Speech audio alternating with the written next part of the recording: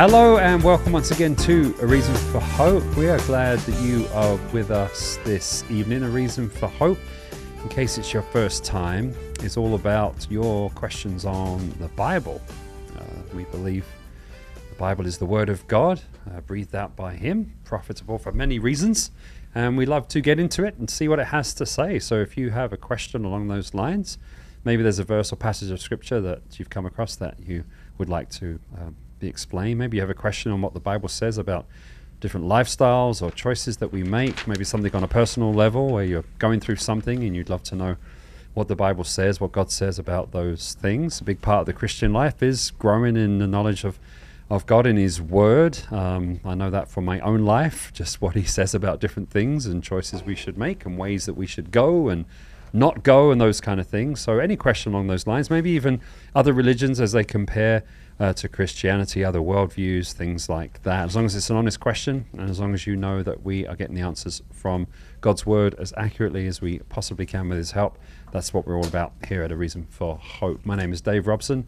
I am your host today. I'll be on all those platforms with you. I'll be going over those in a moment. We're live on multiple platforms.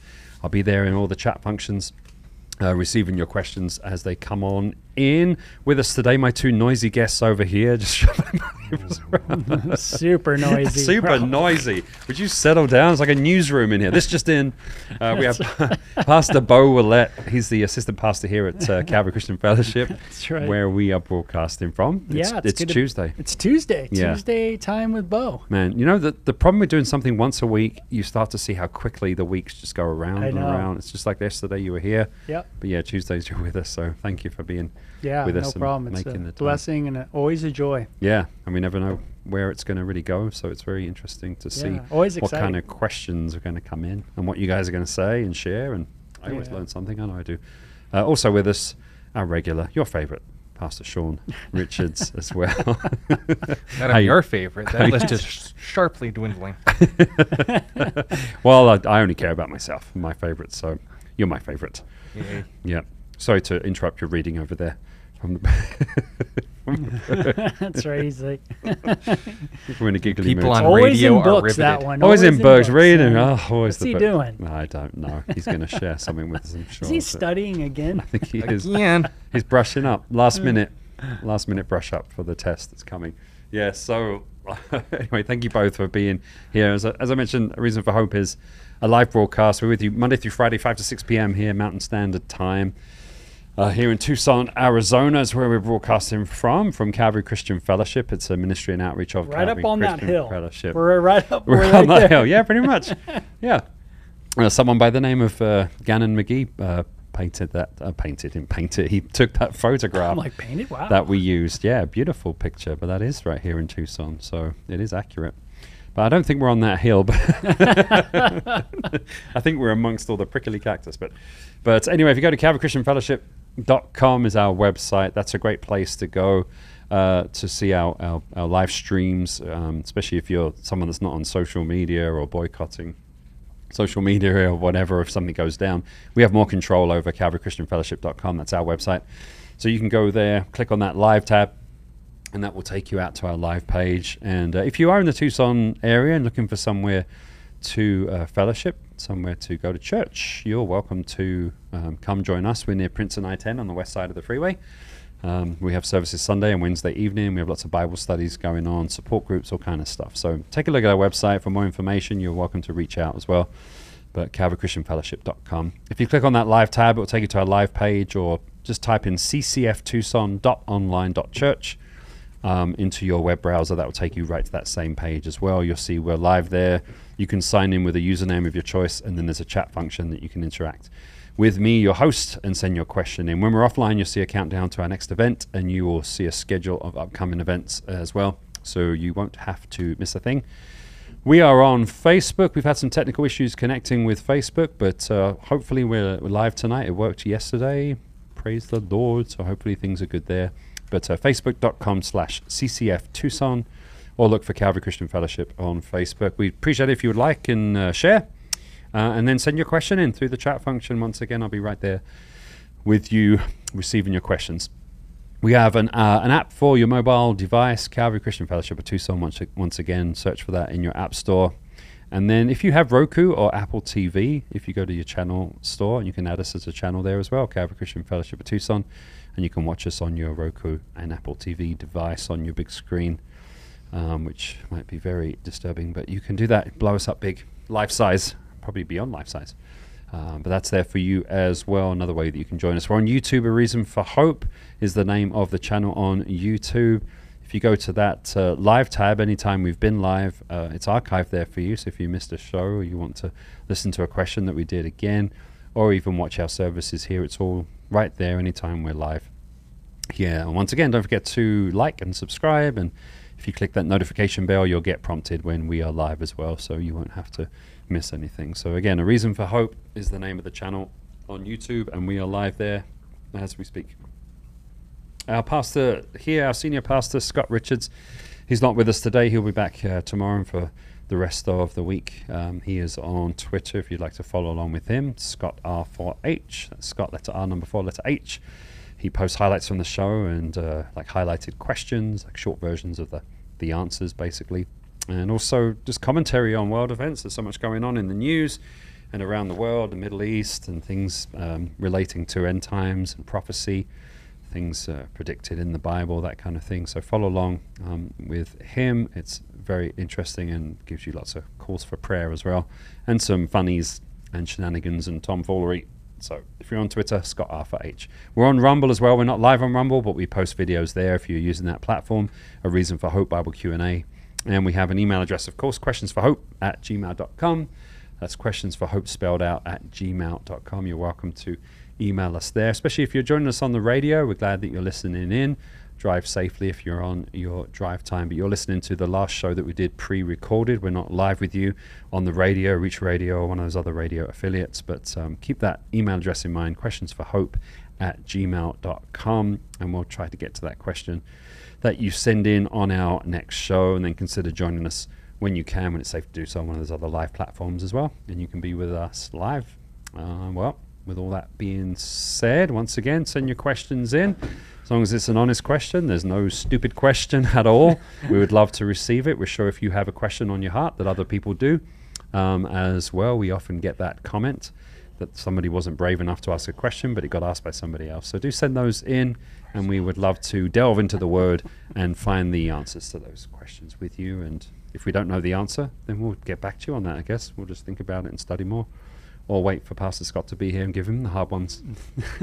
Yeah, why not? But anyway, Bo, would you like to pray for us? Yeah, let's do that before we proceed. Yeah, absolutely. Yeah. Father, we thank you that you are a holy God, and we remember you and what your word declares about yourself, that you are holy, that you are righteous. And Lord, we thank you that your word says that you are slow to anger and rich in love, full of compassion and mercy. And we do pray for everybody that's listening, everybody driving, wherever they're at right now. We pray for safety for them. We pray that, Lord, you'd fill them full of your love. May your grace abound in their life. And Father, for those out there that are listening and might not know you, might not know your word much about it anyway, and I pray, Father, for them too. Lord, help us on the show always remember where we've come from and how it's been by grace that you've moved us into this place. And we thank you so much for that. In Jesus' name, amen. Amen. Amen indeed. Thank you for that. Thank you. Well, a question to kick us off. This is a great question based because of what we're doing here. Yeah. But a question from Bill, why the Bible? I mean, like we say, we're here to answer people's questions from the Word, not our opinions, but from the Bible. Yeah. And his question is, why the Bible? Why is it distinct from other religious books? There's many, the Quran, and many religious writings and opinions, gods even. What evidence is there that the Bible is true and containing true accounts and events? Or is it just wishful thinking? Is it just something we grew up with? And, Yeah, what a great question. Yeah. One that certainly I've asked many times, growing up. Yeah, personally. Yeah, when you grow up, where I grew up in Southern California, very secular, very atheistic, very naturalistic, humanistic. philosophies, everybody's influenced by philosophies and ideologies. It's just which one are you influenced by? Yep. And so he asked a couple questions, and I know Sean's ready to go with this answer. And I'll just say that to answer the first thing, he talks about why is the Bible? How does it distinguish itself? It sounds like differently from other books, and I would say in many ways. And one of them is just historically. The Bible is written in the context of history, meaning there's person, places, things. So when you go to even a college, you can take biblical archaeology. You can study biblical history. You could study biblical languages. If that makes sense, where and that's very different from a lot of books that I grew up reading. So like when I read the Bhagwan Rajneesh or the Mustard Seed, different books that were spiritual books, they were a lot different. They weren't like the Bible at all. It really didn't have a historical context. It was a lot of just sayings, in a sense, spiritual sayings, almost like if the Bible was just the Proverbs, if like we have a book in the Bible called the Proverbs, and it's a lot of wisdom literature. It is wisdom literature, and a lot of spiritual books out there are kind of like the Proverbs in the sense that they have their own kind of wisdom literature. But the Bible's way more than just wisdom literature. Like I say, it has a whole history, a whole language, kings, all kinds of places to look up. And like I said, these things are to study and to research, and you can go to these places. We can get on a plane today and go to these places. So that's how it's distinguishable from other religious books. And it's not just that it has a historical context, but it is a verifiable historical context. It's one that can be verified. It's one that you can go and, again, you could look at these places, see it. So there's no fairy tale place. There's no once upon a time in a galaxy far, far away in the planet of Yetar or something like that. And this makes the Bible very distinguishable from other texts, is why we would look at the Bible and go, man, the Bible is a lot different. Now, from when I first read the Bible, it blew me away how different the biblical text was. I was shocked that the Bible was so rooted in this historical context. Abraham from a certain land, and it wasn't just some land that was made up, but you could actually get on go to an ancient map and find out where Abraham was from. All the characters in the Bible are all people with historical context. Their lineages are in the Bible. It's amazing. Just as you and I have a lineage, so we see that the biblical narrative is within a family lineage as well. Yeah. So a lot of us don't even know our family lineage that well. Right. We're kind of get blown away when we see a family tree. We're like, wow, that's so amazing. 400 years ago, Well, the Bible is written like that. It's written in this kind of family history of course, the Hebrew people. And so it doesn't just name people, but it gives them their family backgrounds. I mean, it goes through all their children, or a lot of their children.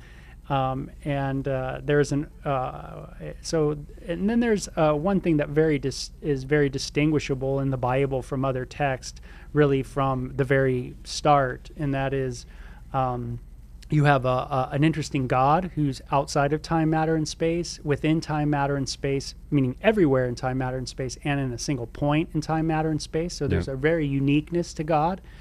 of the Bible at the very beginning. And also the other thing that I was going to share is that, oh man, it just spaced my brain. That's what happens when you get 51, Sean. You just, boom, it just popped out of there. But I was going to share another thing about the book of Genesis that I found so unique when I was reading it. But anyway, I kind of spaced it. But Sean, you want to go from there? It may come back to you. It might come back. We'll come back to you. It might hit me. Yeah. Yeah, take a lay down. Anytime. When it comes to why the Bible compared to other religions, first of all, we don't dismiss other religions because they're not a part of our tribe. I've got my Quran right here, and I can tell you exactly where chapter and verse it made me not trust it as a reliable source of spiritual truth. Because, like Bo said, if you don't get history right, then you can't be trusted to get spirituality or ethics right. And it's important to note the distinction because when we're talking to people about quote-unquote evidence, most of the time they don't know what they're asking for. Evidence just means something that would make something else more likely to be true, when they are expecting evidence to be just a series of words that remove and dispel all doubt, which is very hard when talking to someone who's already building up a stack of doubt so high that Mount Everest might feel impotent. So when we're talking to people about evidence, or when people ask for evidence, first of all, categorize what kind of evidence, and hopefully they know the kind of topic that's being discussed. For example, if I'm talking to someone who's very emotional in their experiences, I'm not just going to go right out with just the facts, ma'am. I'm going to appeal to them on the basis of my testimony, because that's the sort of things they're familiar with. That's what they'll listen to. If, on the other hand, I'm talking to someone who's very, again, straightforward, wants information, I'll go to sources that can verify the claims about people, places, and things in the Bible, and the things that we can verify, because notice, if you can't verify every syllable of the Bible, atheists and hostile sources to Christianity will say, then that disproves all of it. Meanwhile, their sources and their reasons for believing things are just at face value, even if you only have a few details here and there. We want to be consistent. But when it comes to judging religious texts from one another, first of all, most religious texts don't claim to be what the Bible claims about itself. In three categories and genres of literature, like Bo said: history, poetry, and prophecy. Man's events as they saw them, the perspective of men as those events were taking place, and God's perspective on those events. Prophecy, that was the one. So keeping those things in order. Predictive prophecy, and we can get back to that in a minute as well, Bo. I know there's plenty that can be said about it. But when it comes to statements about the future, observations in the present, or even records of the past, when it comes to verifiably false statements, and I don't mean in the sense of, well, I don't have enough information to disclaim or to prove the opposite of this because I already hate the Quran, I'm going to say that this is an error just so that I can get out of wearing a burqa or whatever. No, this is a literal statement made in history that we can verify from not only Christian but non-Christian sources as false. This is Surah 4, 157. And they're saying, surely we killed the Christ, Isa, son of Mary, the messenger of Allah. They did not kill him, and they did not sabala him. That's usually understood to be crucify, but it's a Persian Syriac word. We're not sure what it means. But it was made to appear to them, and surely those who disagree about him are in doubt of him. They do not have any knowledge of him except following the conjecture. They did not kill him for certain, yet Allah raised him up to himself, and Allah was dear wise. So in the Quran, there's a definitive statement that Jesus was not killed or crucified. There are Muslim scholars that try to have their cake and eat it too on this subject by saying, well, it's so ambiguous and vague that it's not necessarily saying that Jesus never died. It's just saying, most would put forward, a substitution theory, or someone was disguised supernaturally to look like Jesus. Now, first of all, the denial of Jesus being crucified, we can go to atheist sources like Bart Ehrman, who would say that the most verifiable fact about Jesus' life is his death, specifically by Roman crucifixion. This is supported by members of the atheists-run Jesus Seminar, which is filled with people so far on the left end of the spectrum they're about to fall off, and they would make some of the most definitive statements about anything. Regarding Jesus, it all centers around his crucifixion. But even if that's dismissed, not just in terms of historical reality, this makes the message of Islam incoherent. Because if you ever talk to a Muslim, and I hope that you do, you're going to run into them saying that we respect Jesus, we honor and value him as one of the prophets. But if you look at Quran chapter 4 and verse 157, among others, you realize that this means that Allah created Christianity by accident.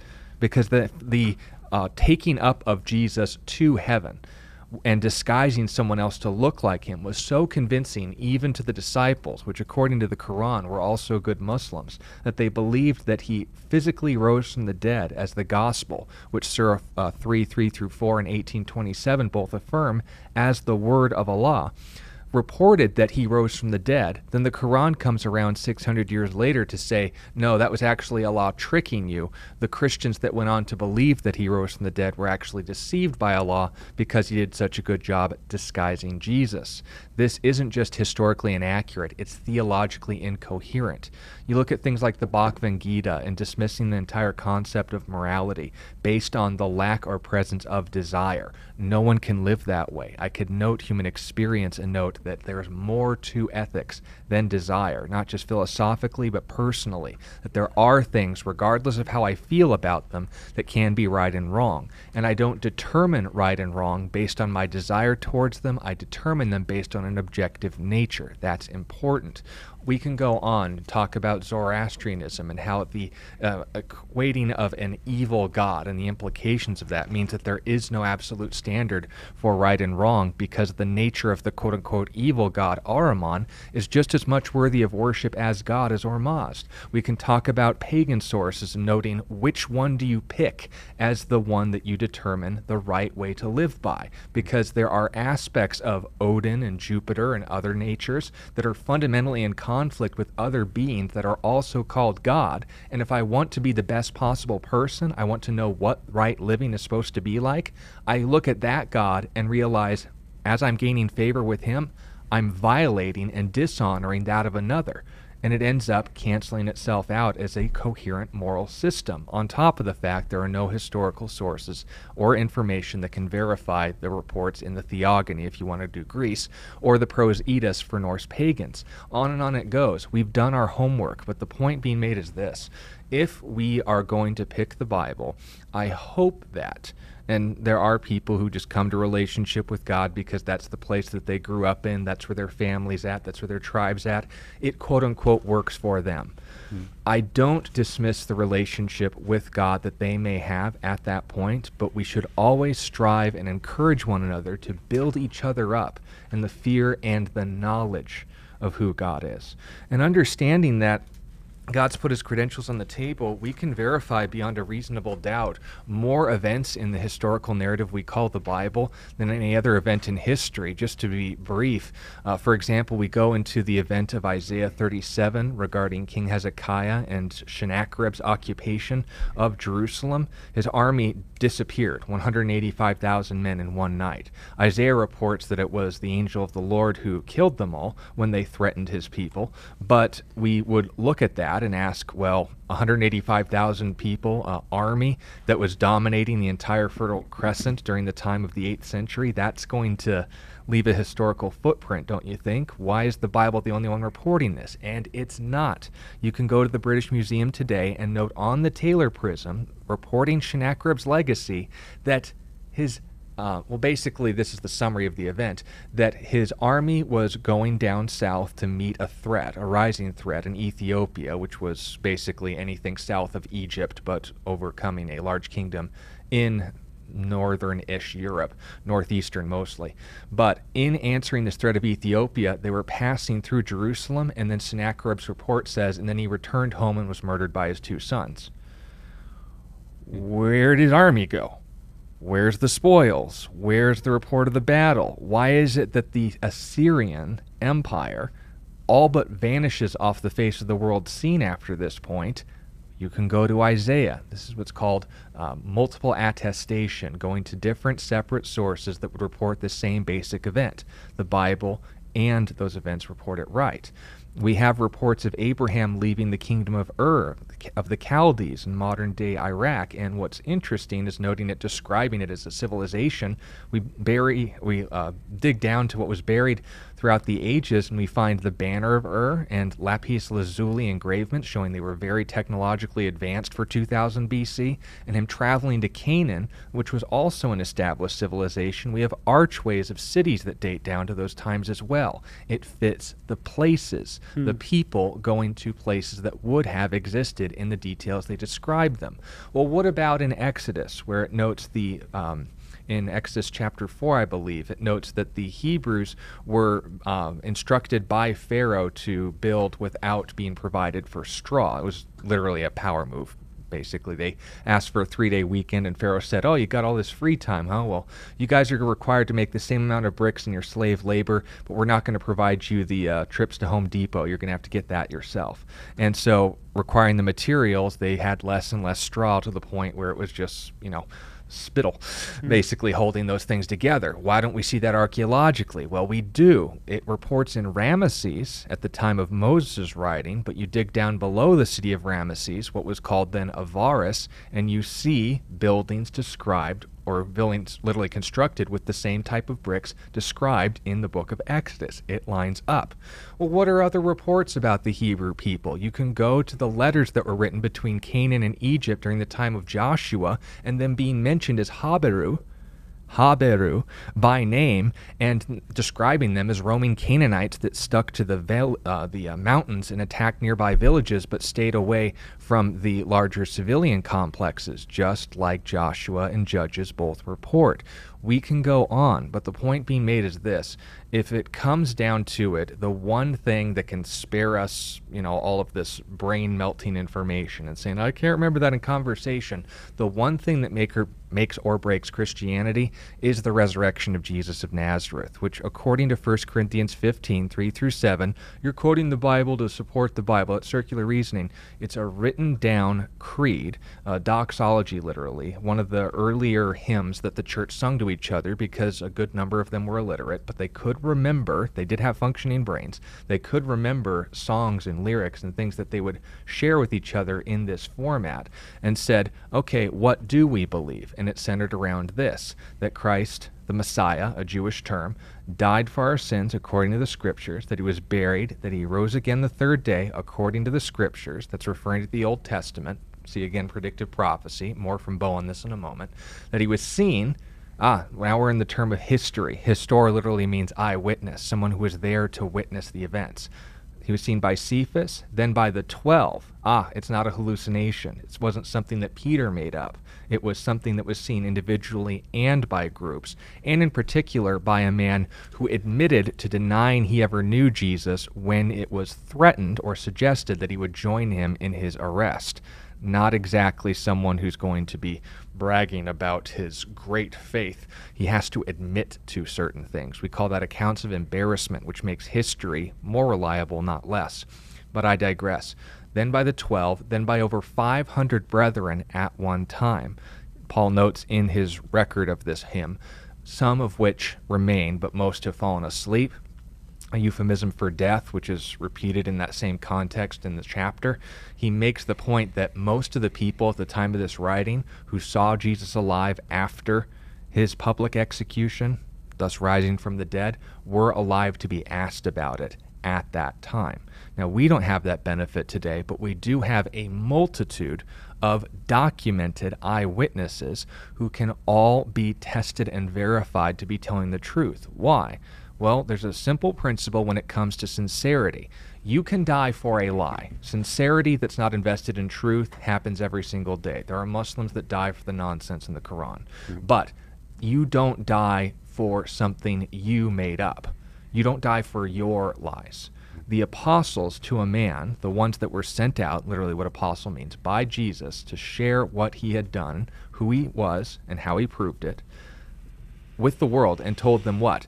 You're to go, you're to make disciples of every nation, baptize them in the name of the Father, Son, and Holy Spirit, so on and so forth, and I'm going to be with you, claiming a divine title, someone who could be omnipresent and making sure he's omnipotent, he could make their mission successful.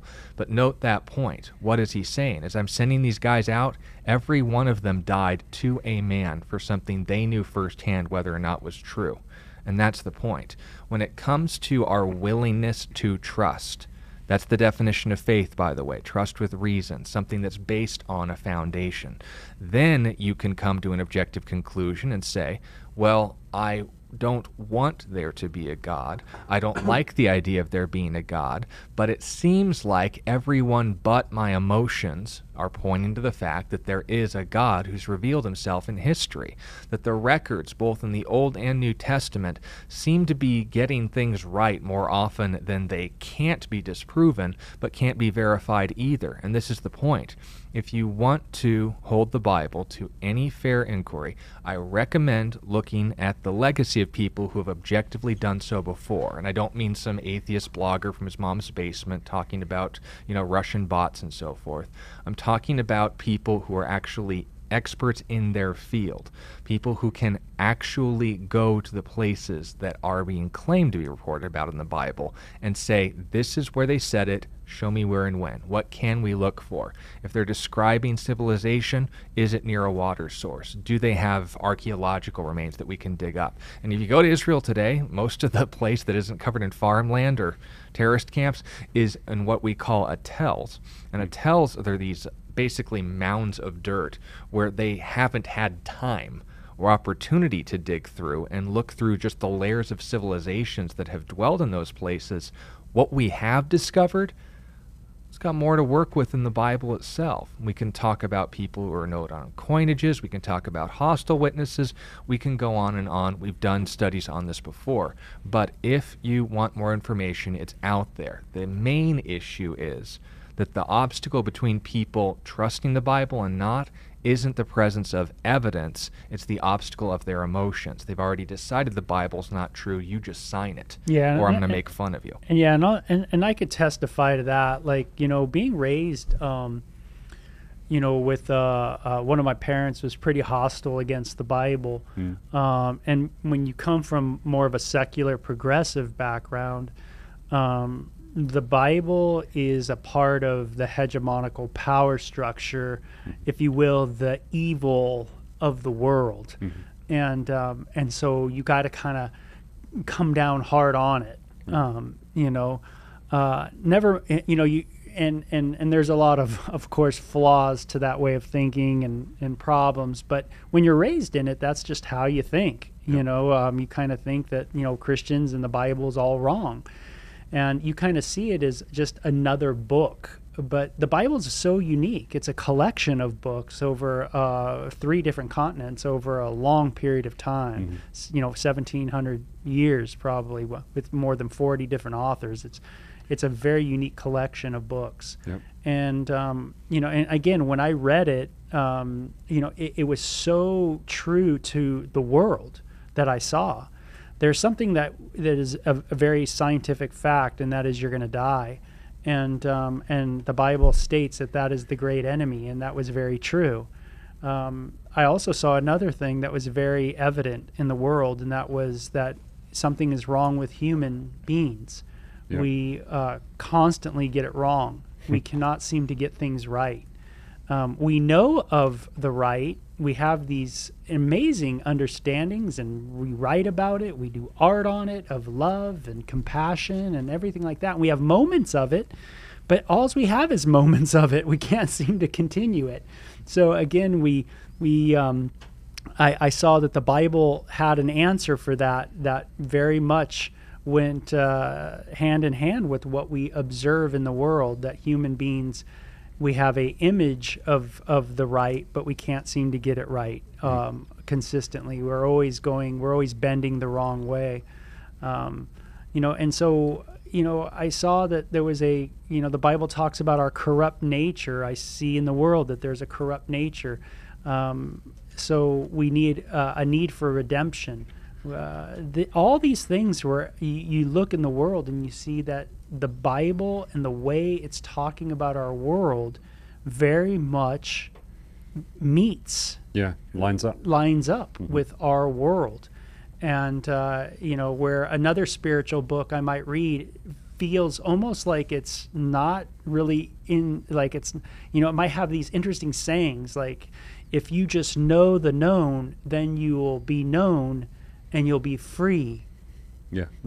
Cool. You're like, that was cool and everything. Like, that's awesome. Yeah. But I don't know if that really makes much sense to our world, why our world's the way it is. Right. Why us humans have all these problems. Yeah. The other interesting thing is the Bible says we're made in the image of God, so we can think about God and we can, in a sense, reason about God. Which is very unique, and I find this very odd. Lions, animals don't think about God. They don't ponder God. They're not pondering these things. Yep. But we, as human beings, do ponder these things. Yeah. And the question is why? Why would we ponder a God or gods, for that matter? Right. Why would we even think about this? Yep. What is it about the human condition that makes us yearn for answers? Yep. About the afterlife, right? Why is all this in us? Yeah. Why do we grieve? Why do we everybody grieve? dies? Aren't we used to it by now? That's right. It's a great question. I used to ask the same Why is it question. so disturbing when somebody dies? That's like, right. When your mom dies, so what? When your dad dies, so what? When your kids die, hey, that's life. Yep. Why do we cry? Why do we mourn? You're so right on. There's something in us that yearns, and the Bible speaks about this, that we're made actually in the image of God, that we actually have there's something in us that is always looking to this God and this hope of the afterlife. And so anyway, so it made a lot of sense, that's for sure. Yeah. I know that's a long answer. Yeah, well, it's a big topic. Yes. It's a big topic, and obviously we base not only this show but our lives on the Bible. So it's worth. We didn't get even into all the predictive prophecies that we could have got into, and I mean, there's a lot of things that make the Bible super distinct. So great question, Bill. Man, stoked that you asked that one. Yep, good question to ask. Yeah, we have other questions coming in, so why don't we just forge on forward here? Okay. Kevin had a pretty specific question about Joel 3 verses 6 through 8. I can read it for you guys in a moment here. His question is, what is it talking about? What exactly does it predict? Joel chapter 3 verses 6 through 8. It says, also the people of Judah and the people of Jerusalem you have sold to the Greeks, that you may remove them far from their borders. Behold, I will raise them out of the place to which you have sold them, and will return your retaliation upon your own head. I will sell your sons and daughters into the land of the people of Judah, and they will sell them to the Sabians, to a people far off, for the Lord has spoken. So what exactly is this? What's going on here and referring to? Joel 3 doesn't begin at verse 6, it begins at verse 1. Let's note that. For behold, in those days at that time, when I bring back the captives of Judah and Jerusalem, I will also gather all nations and bring them down to the valley of Jehoshaphat. So this is speaking of the last days, Jehoshaphat noting decision, and it goes on to use that as intentionally as only a pun could be in the end of the chapter. But it's making this point of emphasis that's described in verse 4 as the following. Indeed, what have you to do with me, O Tyre and Sidon, all the coast of Philistia? Will you retaliate against me? But if you retaliate against me swiftly and speedily, I will return your retaliation upon your own head.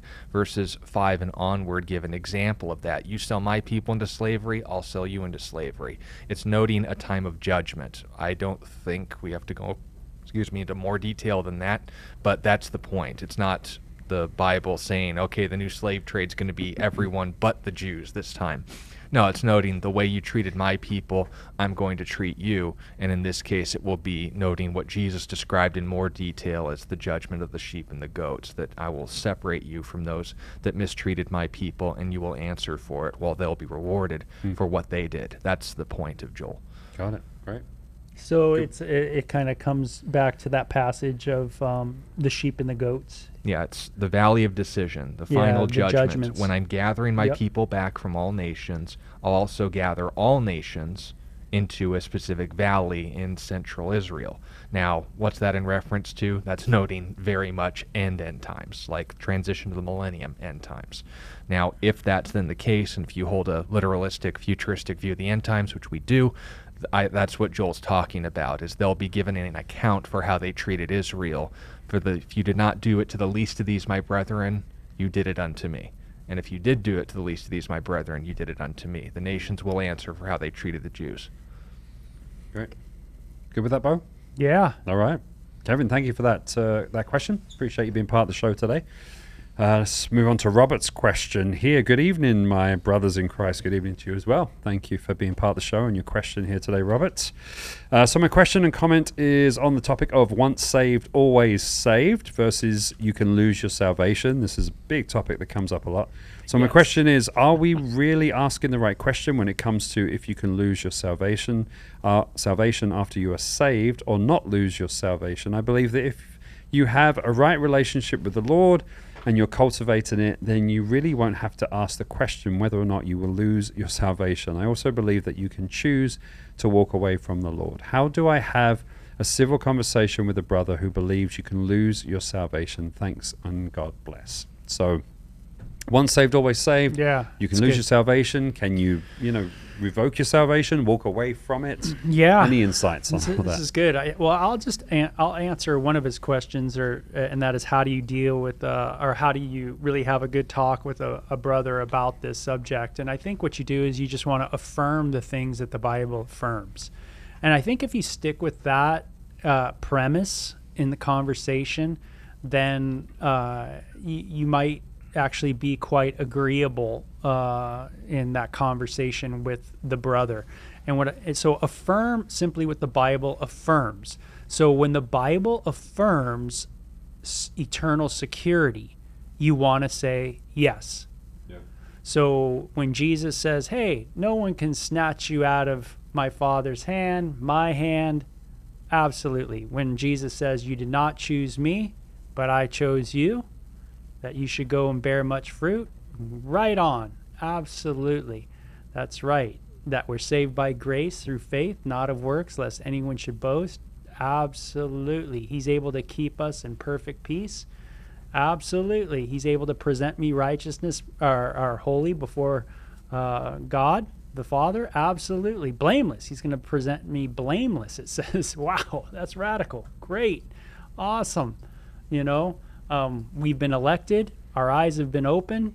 We've been predestined to become sons of God. Amen. You affirm the things that are affirmed. Right.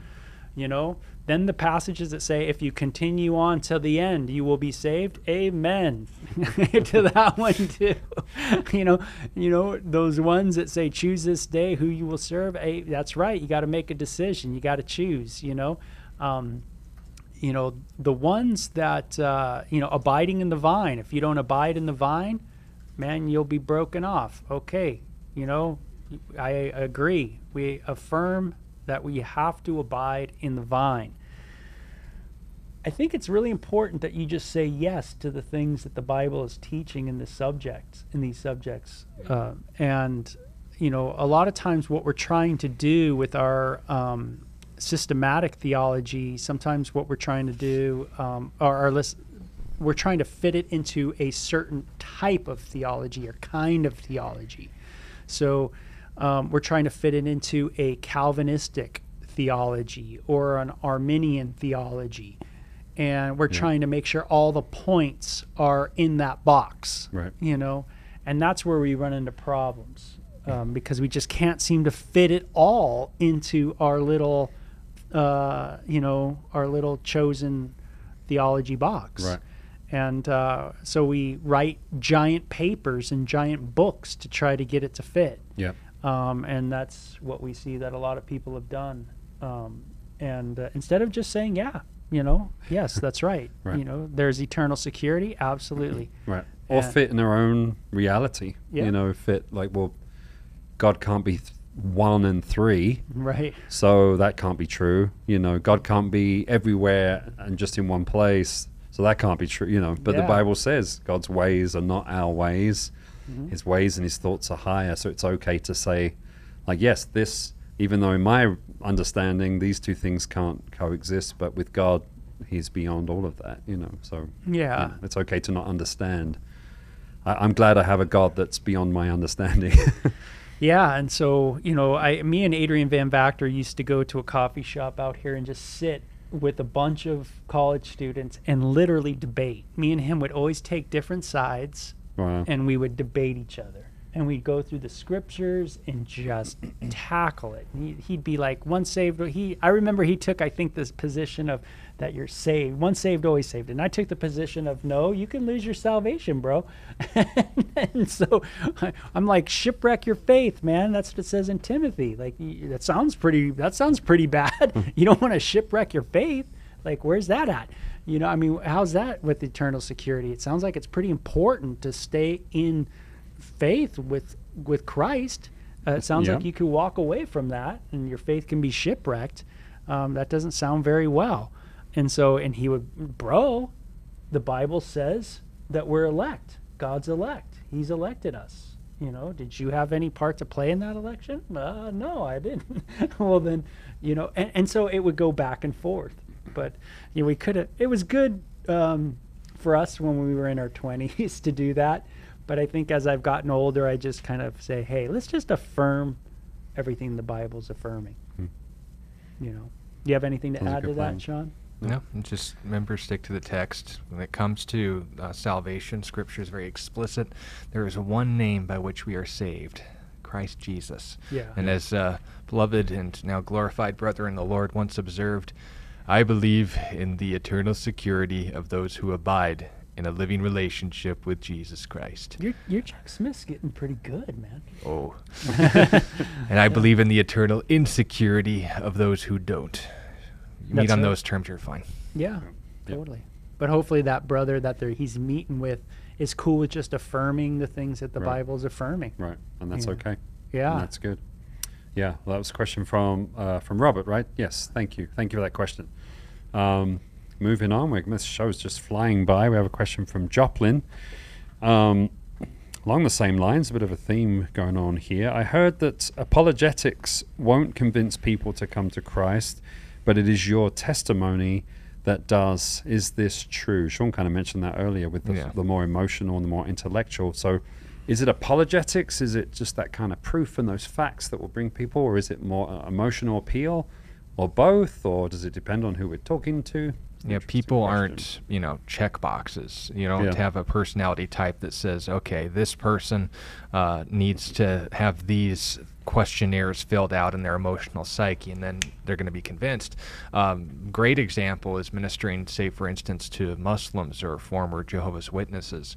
They've been raised with this intense, and I mean that in every sense of the term, not just distaste, but terror at the idea of calling Jesus the God of the Bible.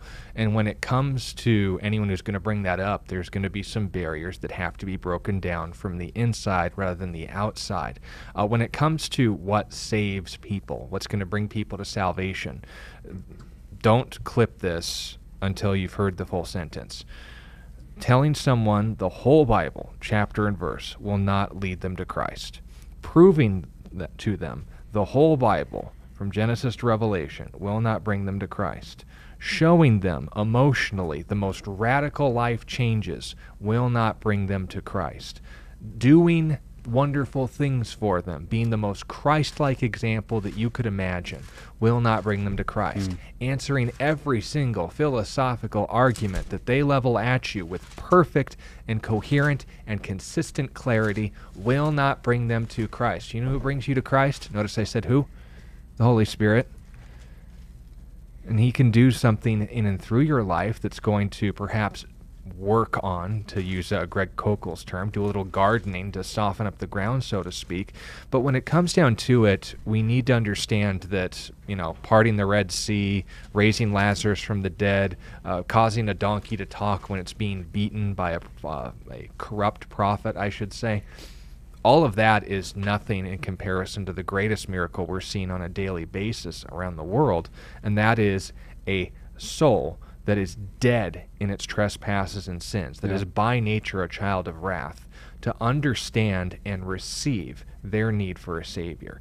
So when we understand that that's a miracle, and by a miracle we mean something that wouldn't have happened without outside influence, specifically God, with the intent of glorifying His name and honoring His word, how that's done can vary. It can be through apologetics, which means to give a defense or an answer. It can be through polemics, like pointing out the flaws in their religious worldviews and saying this doesn't add up.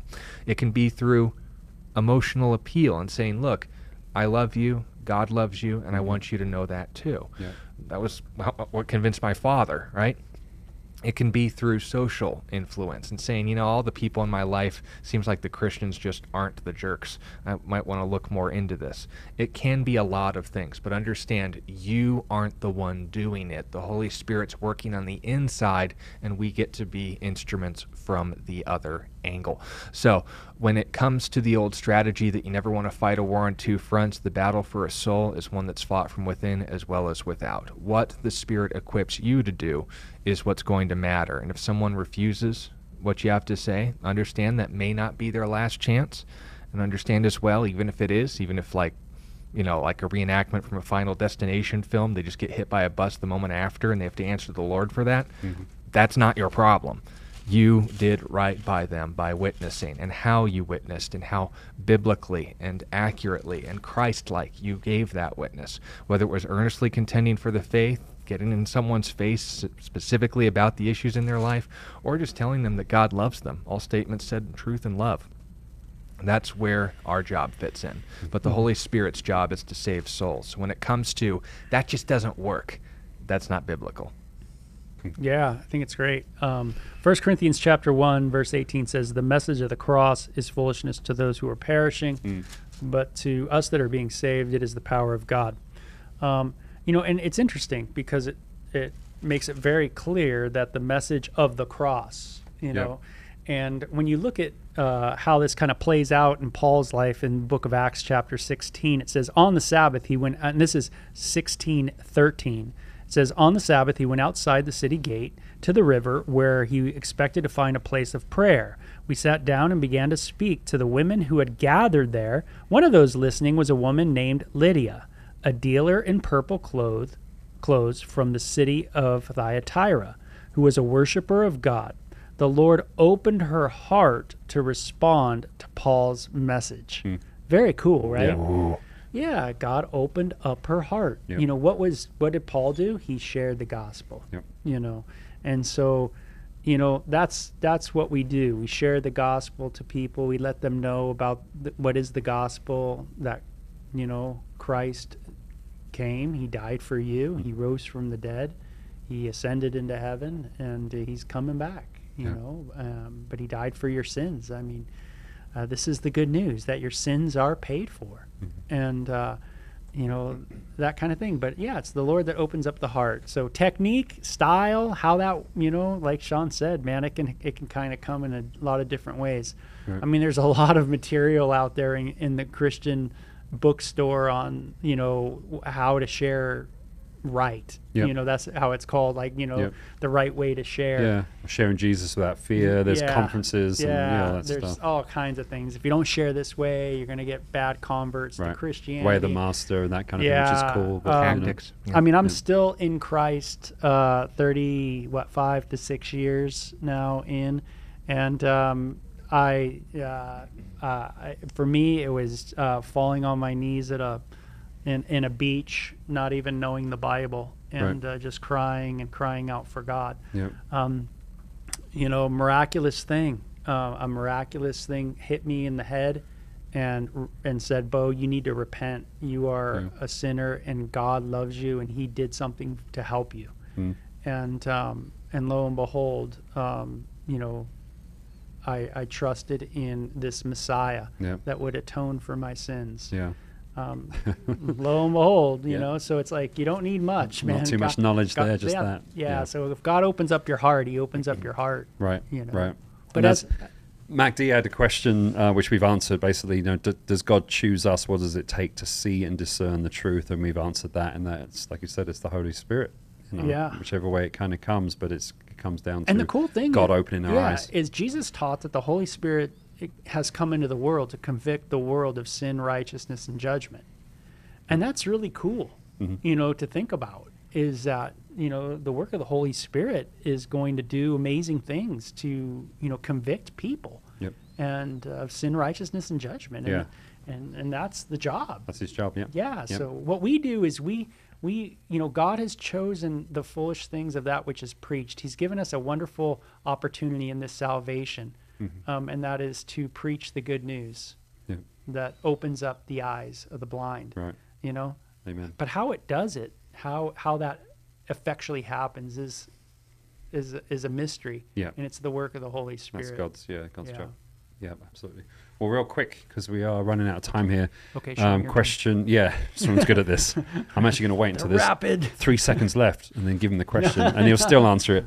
Hurry. Wonderfully, yeah. Question from Hunter. Is it true some demons take longer to come out than others, and are there some demons over cities? There was a follow-up question as well about Isaiah Salvador Deliverance Ministries, but what do we know about demons? Obviously, it's a huge topic of demon possession and how they come out and all that kind of stuff, but anything you can share with us in a couple regarding of the minutes? latter half, any deliverance ministry, do not, just flat out, no. When it comes down to it, there's a fundamental mishandling of Scripture in order to put forward the idea that human beings aren't responsible for what they do, that there's a demon behind every corner, and that if we distance ourselves from the, bizarre ideas of this whole demonology, this order and structure of the quote-unquote unseen realm and so forth, it ends up missing the whole point of the one thing, and I say that intentionally, the one thing the Bible actually tells us about spiritual warfare. So you want to know how to perform an exorcism instantaneously. You want to know the secret of the unseen realm and all that stuff. Here's James chapter 4 and verse 8. You ready? This is strong stuff. Draw near to God, and he will draw near to you. You don't have to know any names. You don't have to bring it up with the which circle of hell they're from or the 9 lords of hell. You don't have to figure out which direction to put their hands. You don't have to beat or abuse anybody. No pea soup. You draw near to God, he'll draw near to you. What I think is being brought up is the idea that the disciples at the bottom of the hill after the Mount of Transfiguration, we could not cast it out. Jesus said, this kind does not come out except by prayer and fasting. Right. What are those things? Drawing near to God, prayer, communication with God, fasting, prioritizing God and fellowship with God. That's the point. So if you make your relationship with God a priority, then the only thing that is required of you in any legitimate encounter with the demon is the name of Jesus. And regarding any quote-unquote demonic influence over you, the presence of Jesus deals with that. 1 John said it resoundingly, greater is he that is in you, the Holy Spirit, than he was in the world. Yeah. Yeah. That's a great one. Yeah, maybe tomorrow you guys could pick up on that one. Yeah, it's obviously a big topic. Yeah, we're out of time for today. Bo, thank you. Thanks for being here. Yeah, no on this problem. Tuesday. No Sean, problem. thank you as well. Thanks for putting up with me. Oh, absolutely. Anytime. We'll be back again tomorrow, same time, same place. Thank you for being part of A Reason for Hope, for your questions. God bless you guys. Have a wonderful evening. You've been listening to A Reason for Hope. Thank you again for joining us as we continue our journey through God's Word, one question of the heart at a time. Until we meet again, we would love to connect with you. You can text or email your questions to questionsforhope@gmail.com. You can also find out more about our ministry at calvarychristianfellowship.com. And be sure to join us next time on A Reason for Hope. A Reason for Hope is an outreach ministry of Calvary Christian Fellowship in Tucson, Arizona.